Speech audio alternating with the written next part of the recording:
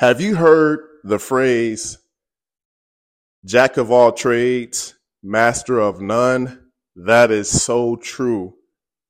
That is so true. And let me give you guys a prime example.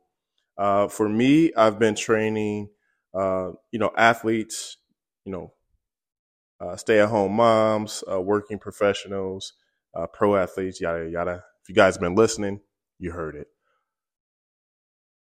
On my self-discovery over the years, I found myself going after different opportunities where it was exciting, it was new, um, you know, things that are outside of my expertise. And I just have that attitude, that growth mindset. I'll figure it out. Let's get it.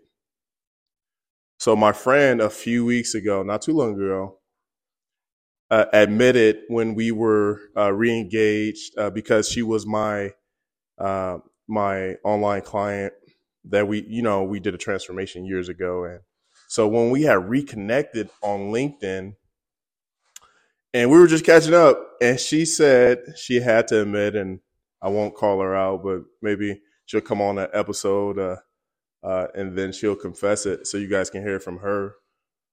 Well, when she found out that, hey, I'm no longer training, she confessed to me and told me that she was in disbelief, right? Because that's what she know me as.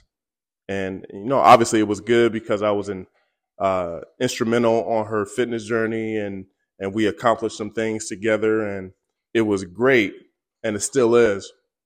Well, when she found out that I was, in that season had transitioned from training people, she was like, what?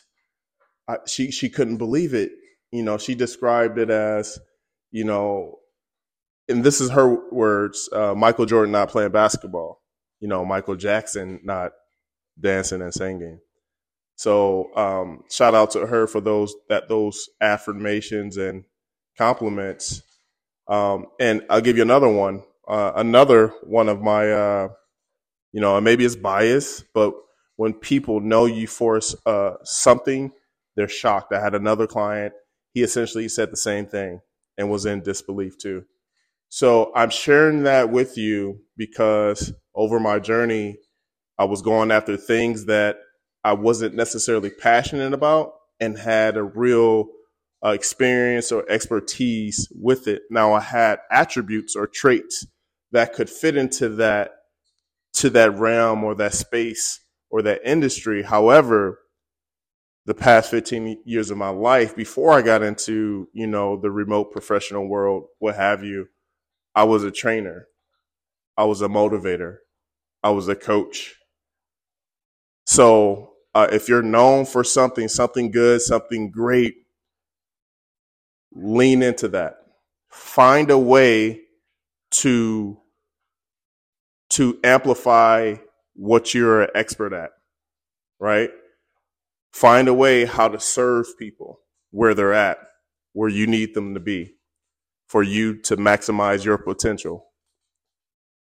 Find a way. So that's my free game today. I hope you guys, let me know if you guys had that experience. If you try to master different things, let me know. I want to hear back from you guys. If you're struggling with that, man, I got a revelation for you. There's hope. So what do people tell you? Use that feedback analysis to make a decision. Use that, get that, and have a thick skin. If you found yourself going down your journey and you think, oh, this is a thing, well, take a survey. The people that you trust, the people that you confide in, the people that you respect, even an expert in that field, even a coach, a business coach or a professional coach. Ask someone, several people, and then see what the consensus says. And then do your own research, do your own due diligence to find your answer, right? Stay locked into something, right? I think this is the biggest takeaway, right? Find your passion, find your purpose, but stay committed, stay locked into something, and just figure it out. There's success leaves clues, right? And as long as you're just locked in on that thing, the clues will become clear. All right, I'll see you guys on the next one.